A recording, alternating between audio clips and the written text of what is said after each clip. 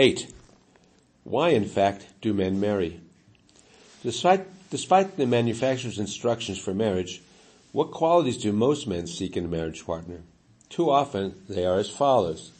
Quality number 1, physical attractiveness.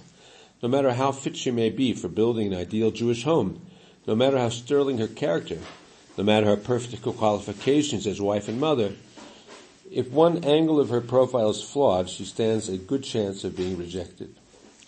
Quality number 2, the impression she makes. No matter how good she may be for me, what will others think of her? How does she measure up to my friends' wives? Will I be getting more or less than they? And quality number 3, assets. What do I stand to gain from my marriage? What is there in it for me in terms of family and money? In short, marriage is conceived of as a vehicle for appetite fulfillment and ego enhancement. In terms of the Mishnah, marriage is used by man as a means for satisfying the drives for kina, jealousy, ta'ava, lust, and kavod, in glory. The 3 ways by which the Yetzer Hara expresses itself into a man's life.